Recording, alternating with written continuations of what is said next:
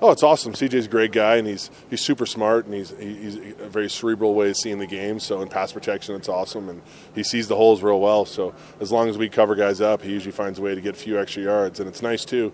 Sometimes when we miss, he makes the guy miss and helps us out too, right? So it's been really awesome having him in there, and he definitely makes our offense a little more dynamic. He's a powerful guy, and so he likes it. And I think that if he misses a block, he's disappointed in himself too, which is nice to see. A lot of times running backs just shrug it off, oh, I'll get the next one. But he actually, you can see he takes it to heart if he does miss one, which isn't very often. And he really likes getting in there and getting his nose dirty.